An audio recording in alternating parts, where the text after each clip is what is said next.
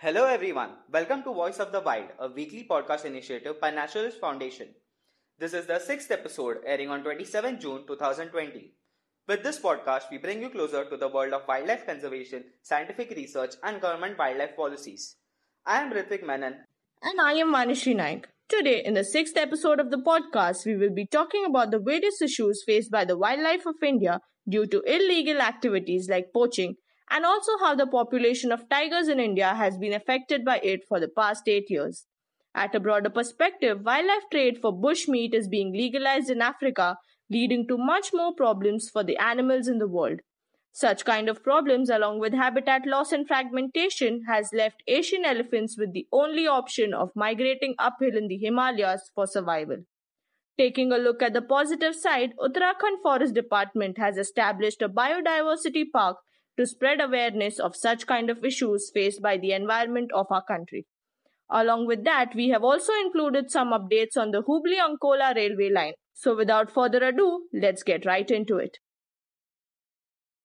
Amidst the lockdown, incidents of wildlife poaching in India have more than doubled, with 88 animals being killed for meat and trade during this time compared to 35 in the pre-lockdown days in February. This was analyzed by a new study. So what is poaching? Poaching in simple words has been defined as the illegal hunting or capturing of wild animals, usually for varied purposes. Now, why is poaching carried out? People who poach do so for a variety of reasons, including for food, pleasure, and trophies. In some areas such as China, poaching is done because animal products like ivory and fur have huge market values. In other places, poaching is mainly carried out due to poverty and for food. As said earlier, this study was conducted by Traffic, a wildlife trade monitoring network and an NGO working globally on trade in wild animals. They are of the view that between February 10th and 22nd, the number of animal poaching incidents was 35, while during the lockdown period between 23rd March and May 3rd, the number has risen to 88. They also studied that these poaching cases are not restricted to any particular geographical area, wildlife area, region, or state. These reported poaching included 9 leopards being killed during the lockdown compared to 4 killed in the pre-lockdown period, said the report named Indian Wildlife Amidst the COVID-19 Crisis, an analysis of poaching and illegal wildlife trade trends. Reports of poaching incidents for consumption and local trade have more than doubled during lockdown, though there was no evidence of stockpiling of wildlife products for future trade. In spite of the lockdown, all the law enforcement agencies worked consistently, especially the department concerned with wild animal population, but still, the incidents have remarkably increased. The highest increase in poaching was seen to be of ungulates, that is, hoofed animals. The reason being mainly for the meat, and the percentage jumped from nearly 22% total reported cases pre-lockdown to 44%. The second group which showed a marked increase was poaching of small mammals, including hares, porcupines, pangolins, giant squirrel, monkeys, and smaller wildcats. The CEO of WWF India on this incident said, if poaching of ungulates and other small animals continue, it will lead to a depletion of prey for big cats like tigers and leopards and will directly lead to depletion of the ecosystem. This as a result will lead to higher incidences of man-animal conflicts and will greatly affect the significant successes that India has achieved in the field of wildlife conservation. Although some animals have been in high demand in the international market, most hunting during the lockdown period is because of meat or for local trade. Report also said that a total of 222 people were arrested in poaching related cases by different law enforcement agencies during this lockdown period, and this number was 85 during the pre-lockdown period. Rather, there was less reporting of poaching of other illegal trade in tortoises and freshwater turtles, with almost no hunting or capturing of these species during the lockdown. On May 14th, a night operation was carried out by forest officials under Laukhoa Wildlife Sanctuary in Assam's Nagaon district in the Dagaon village area. And in this operation, they have rescued 13 purple moorhens trapped in cages, which were later released in the forest. As per the divisional forest officer of the Nagaon Wildlife Division, one person was detained and fined 20,000 for the crimes. It has also been reported that poaching of birds, especially waterfowls, is being done in different parts of Assam. He added that trapping of birds has gone down to a great extent mainly due to patrolling, but during this lockdown, majority of people are sitting at home, and the employment has been greatly affected, and hence this could be a reason behind increased attempts of poaching. Another huge reason for carrying out hunting is that migratory birds have also returned back. So what are purple moorhens? The purple moorhen, also known as purple swamp hen, is an aquatic bird found in the marshy lands and swamp throughout our country. In Assam, it is popularly known as kamsorai, a domestic hen-sized bird purple in color with a red patch on its head, red beak and red legs. A peculiar nature of these birds is that the moorhens are known to be a shy bird, which immediately hides in bushes even at the slightest disturbance, through which we come to know about how much alert the bird is. Poaching continues because it is still a practice that earns profit, and also the investment in this type of poaching is very low, as the birds are caught 1. For self-consumption and 2. To be sold to others. These moorhens are sold in the market for roughly around 10,000 to 15,000. The birds are caught mostly along the Brahmaputra, as this area has numerous wetlands, large swaths of paddy fields and fisheries. The strategy used for trapping the birds are as follows. The bird calls are played using large speakers in the night, mostly near water bodies. One more technique is that the villagers train birds to attract the wild birds. These birds are then trapped using nets, and in winter season, the nets for trapping are often not visible due to fog.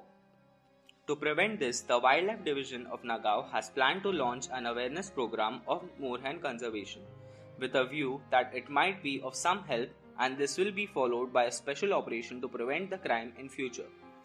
Hence, in a bid to save animals from poachers, over 1,600 forest personnel have been asked to keep a strict vigil in the park without any leave so that this situation can be controlled.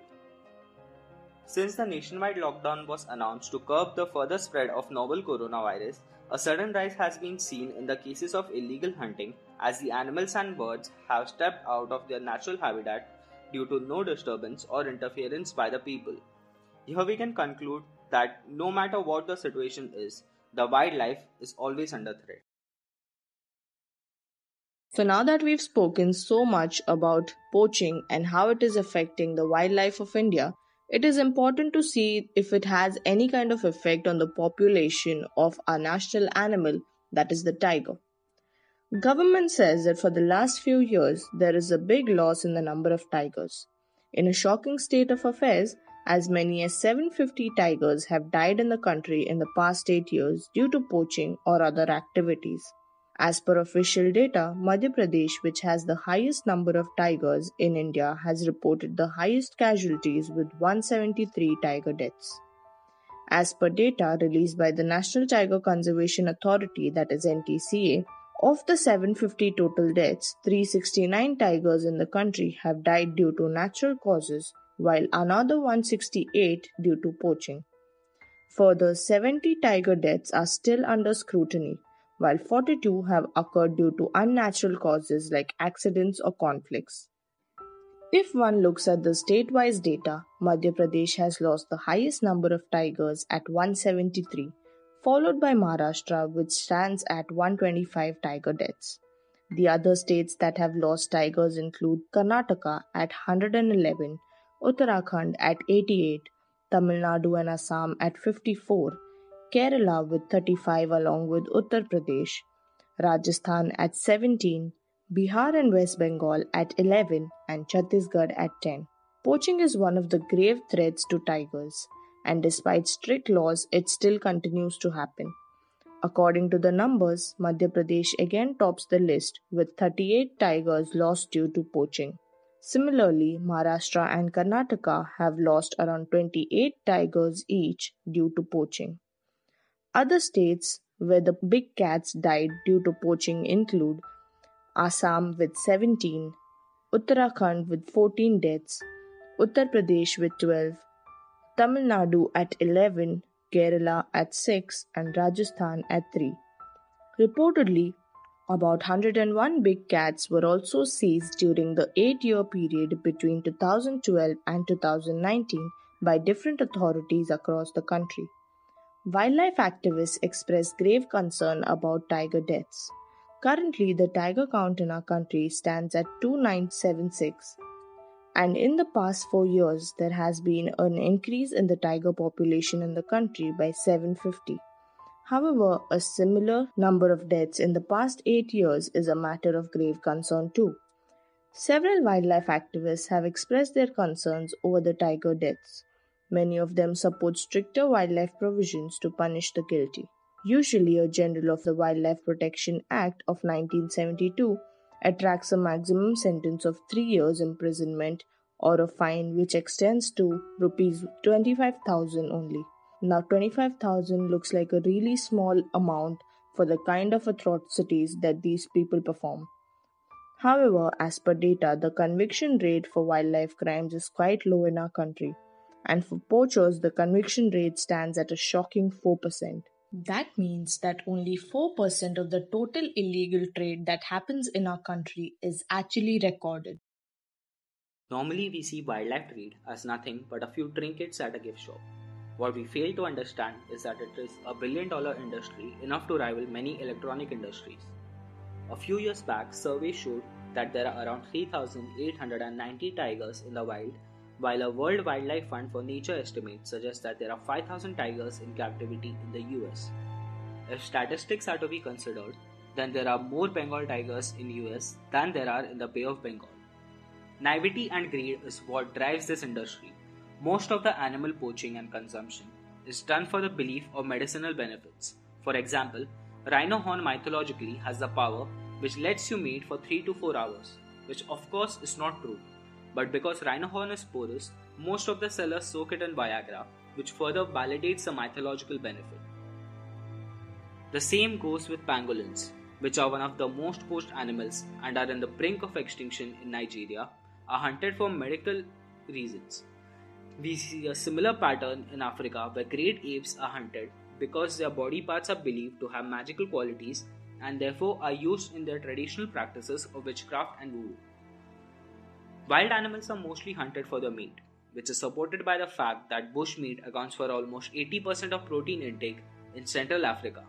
However, the new social media boom has created a new market for exotic pets. In most of the cases, the capture of younglings, many adults have to be killed. The adults are sold for meat, while the young ones are sold as exotic pets.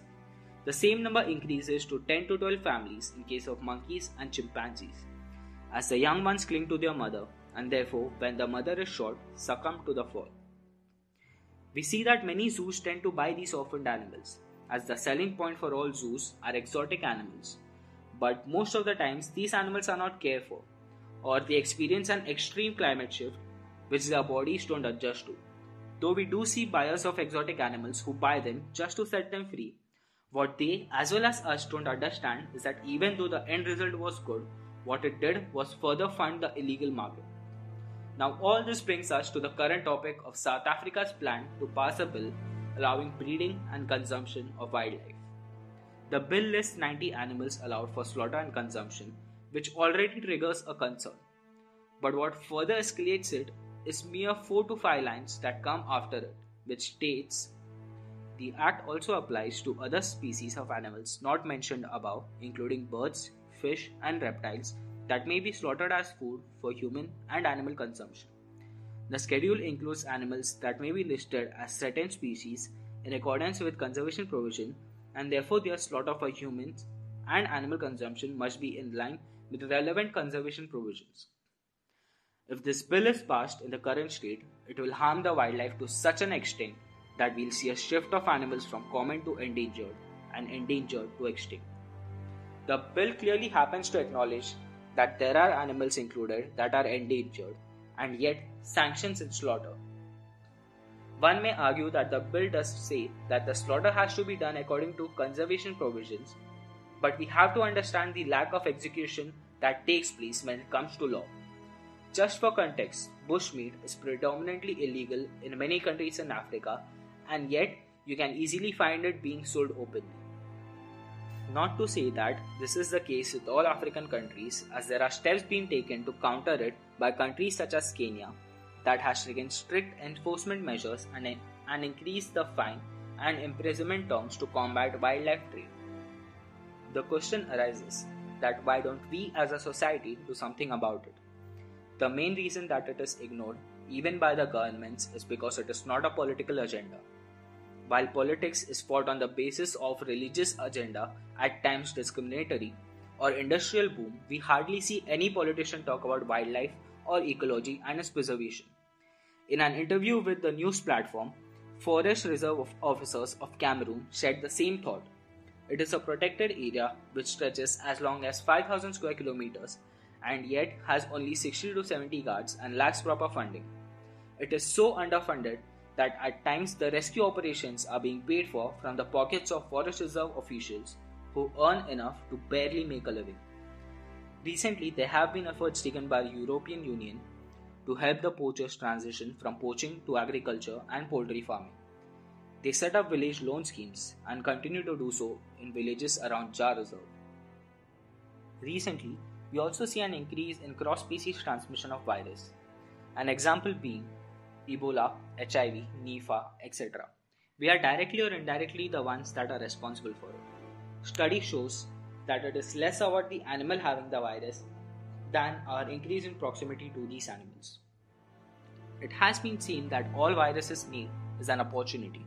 Some are too weak to affect us, while some create a pandemic. Deforestation, $1 billion worth of wildlife trade, agricultural intensification, and rapid urbanization are few things that change the way we interact with the wildlife. Wet markets and bushmeat markets are mostly the epicenter of such outbreaks. It starts from when the animals are brought to be slaughtered. Most of the butchers don't wear proper safety equipments and sometimes get a cut in the process, which allows the blood of the animal to mix with that of a human. This topic of wildlife trade is not just about the animals, but about what happens to the animals and how it directly or indirectly affects us. This topic is so vast and has so many players involved in it that it is impossible to cover it all. At times, you do feel bad for the poachers, who have been doing what their family has done for generations, and the only skill they possess is to hunt and sell exotic animals for prices as low as $10 to $20 just to earn enough to live off of it, who when asked about their trade remorsefully say, "We don't kill to just kill, but if we don't, we die." How can someone discuss something that has been going on for generations in a few minutes? All we try to do is spread an awareness. It started off as a topic just about South African bill, but turned out to be something much more ominous, something that could not be ignored. Though we consider ourselves as the pinnacle of creation, we turned out to be tyrants rather than liberators. Such kind of tyranny is evident by the domestication of wild elephants in India. Elephants, being considered one of those majestic royal animals, have had a relationship with human habitation and communities for centuries now. These creatures have been used in a number of ways and have been tamed and domesticated for years for the purpose of war, building structures of art, or even worship. This relationship with humans that has taken place since thousands of years now has led to their captive distribution to many parts of India. Now, this distribution might make it seem like elephants are distributed all over our country, but that's not the real case, as wild elephants in India are confined to specific habitats. And by specific habitats, I mean 4 small clusters of the Indian subcontinent. The geographical boundaries of these 4 clusters are Himalayan foothills of Uttarakhand, northeastern floodplains of Assam along with the ranges of Arunachal Pradesh and Nagaland. Leading to the east central plains, they are found in the states of Jharkhand and Orissa. Coming down south, they are found in the western Ghats along the states of Maharashtra, Karnataka, Kerala and Tamil Nadu. The main habitats of Asian elephants include dry and wet forests along with grasslands. Though this being the suitable habitats, Asian elephants are known to have a versatile approach towards the available resources according to their habitats. So now that we are aware about these animals, let's now get to the point and look at the present scenario.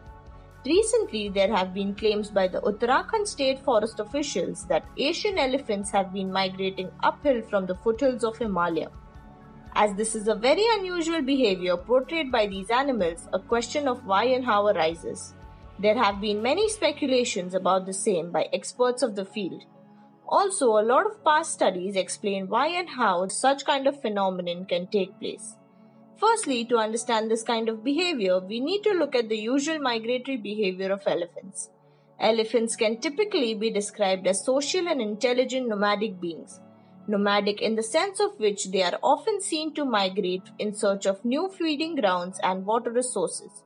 Now the question arises that why wouldn't it choose a territory like many other animals, and the simple answer to that is because elephants are known to feed on around 200 to 250 kilograms of food each day, along with which they require around 50 gallons of water. This huge quantity of food required by them is a direct indicator that these mighty animals, if stay in one territory, could end up destroying a huge deal of biodiversity and regional flora. Now, this unique behavior of migratory feeding not only helps the elephants feed their huge appetite, but also helps designing the forests that they move around in. Now, it is important to note that an elephant herd does not forage completely in any part of the forest land and leaves a lot of undisturbed biodiversity that could further rejuvenate the forest floor, gaining the title of architects of the forest. It is clear why it is important for elephants to migrate. Now, coming back to the present situation where these elephants are seen to migrate uphill in the Himalayas, we need to know the reason behind it. The State Forest Department claimed that such a behavior could be a result of habitat loss, destruction of corridor, and a reduction of forest productivity due to climate change. One of these, the destruction of major corridor, is seen as a threat to both humans as well as elephant life. The destruction of these habitats is what leads to human-wildlife conflict situation in villages. Now we need to know that when elephants migrate, they forage on their way to a different territory. And if enough is not available, they opt for agricultural produce and enter into human settlements. So contrary to the popular beliefs, elephants do not require just a tiny path to migrate from one habitat to another, but a completely forested habitat to forage along with migration. Apart from this, the kind of construction that is equally as destructive is the laying of railway lines in the midst of protected areas. Such scenarios of human-wildlife conflict have been recorded ever since the start of the first railway lines in the world during the British colonization. There is a famous memorial in Malaysia of an elephant bull that charged at the Victorian trains and managed to derail it just to protect his herd. Similar cases of wildlife death due to conflict have still been recorded in India, even though not as famously as back then. Ending it on an informative note, it is important to bow down to the huge role played by these animals, as Bagheera famously said in the Jungle Book, that the elephants created the jungle. Where they made furrows with their tusks, the rivers ran. Where they blew their trunks, the leaves fell. They made all that belongs, the mountains, the trees, and the birds in the trees. On the occasion of World Environment Day on 5th June 2020, the Uttarakhand Forest Department opened the largest biodiversity park in the state of Haldwani. This biodiversity park was opened to encourage conservation of flora and especially medicinal plants. Uttarakhand Forest Research Wing Biodiversity Park is spread over 18 acres and had 40 thematic sections, with about 500 species of plant. The plant species in the biodiversity park are divided into spiritual, religious, scientific, human health and aesthetic categories. Trees mentioned in sacred texts like Guru Granth Sahib, Quran, Bible and others are grown separately in the spiritual section called the Sarva Dharma Vatika. Developed with the aim of expressing the importance of each plant in human life, the park is divided into 10 regions, where 25 species of aquatic plants, 50 species of cactus, 32 species of mountainous plants exist. Besides, 80 different types of trees, 43 species of shrubs are also found here. Not only this, 40 species of medicinal herbs, 25 species of palm, 60 species of bamboo, 12 species of orchids, and 6 species of cycas are being preserved in this park. These plants of different species have been brought to this park from some glacier and different areas around Niti Mana Valley and even around Kedarnath. This park has lichens, moss, algae and ferns of the Jurassic era, as well as huge trees such as banyan and ashoka, which are associated with the life of Gautam Buddha. The park also displays various types of soil found in the various sites of Uttarakhand such as alpine, babur, sub-mountain, hill, loam and terai.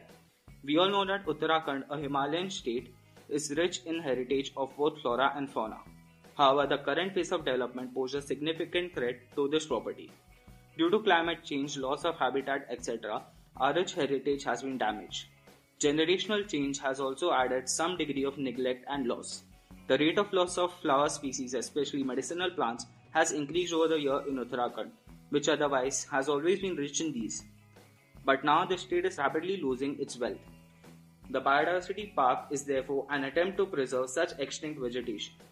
State Forest Minister Harak Singh Rawat has commented on the subject, saying that this park is a great asset to our state because it shows the importance of trees that caused the development of first human civilization on earth. The park has been developed by the research wing of Uttarakhand Forest Department within a time span of 2 years. The department has also established a state-of-the-art automated weather station here.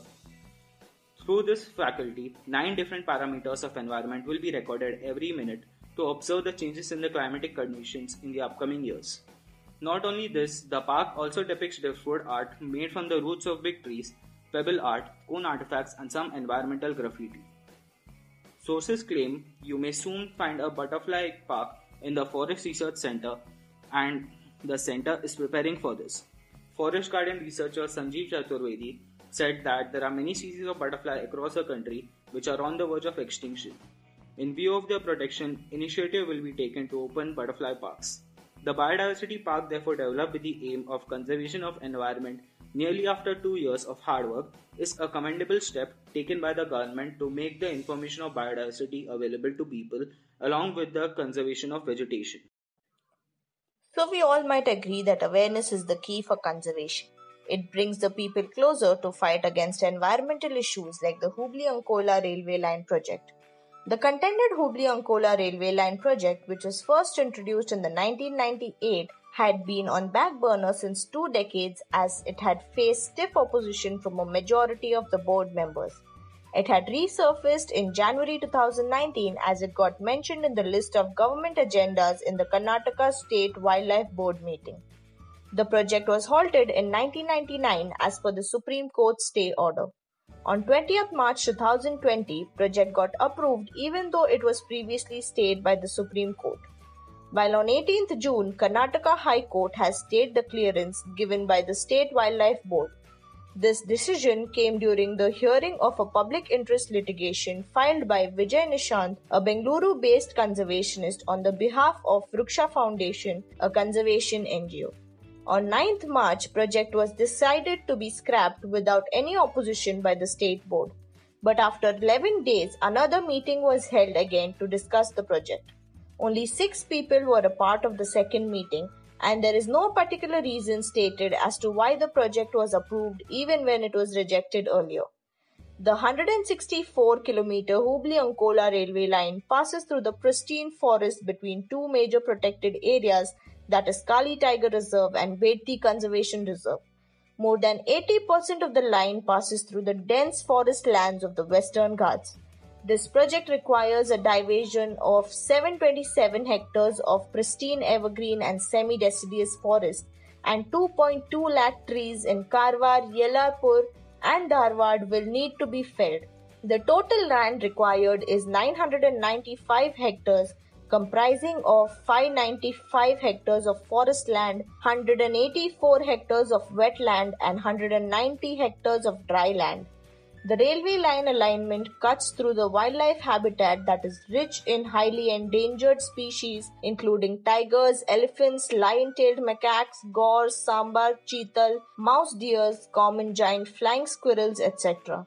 The ecosystem also harbors 650 tree species, out of which 352 are endemic, 157 species of reptile, of which 62% are endemic to the Western Ghats, 219 species of fishes, which have 53% under the endemic category.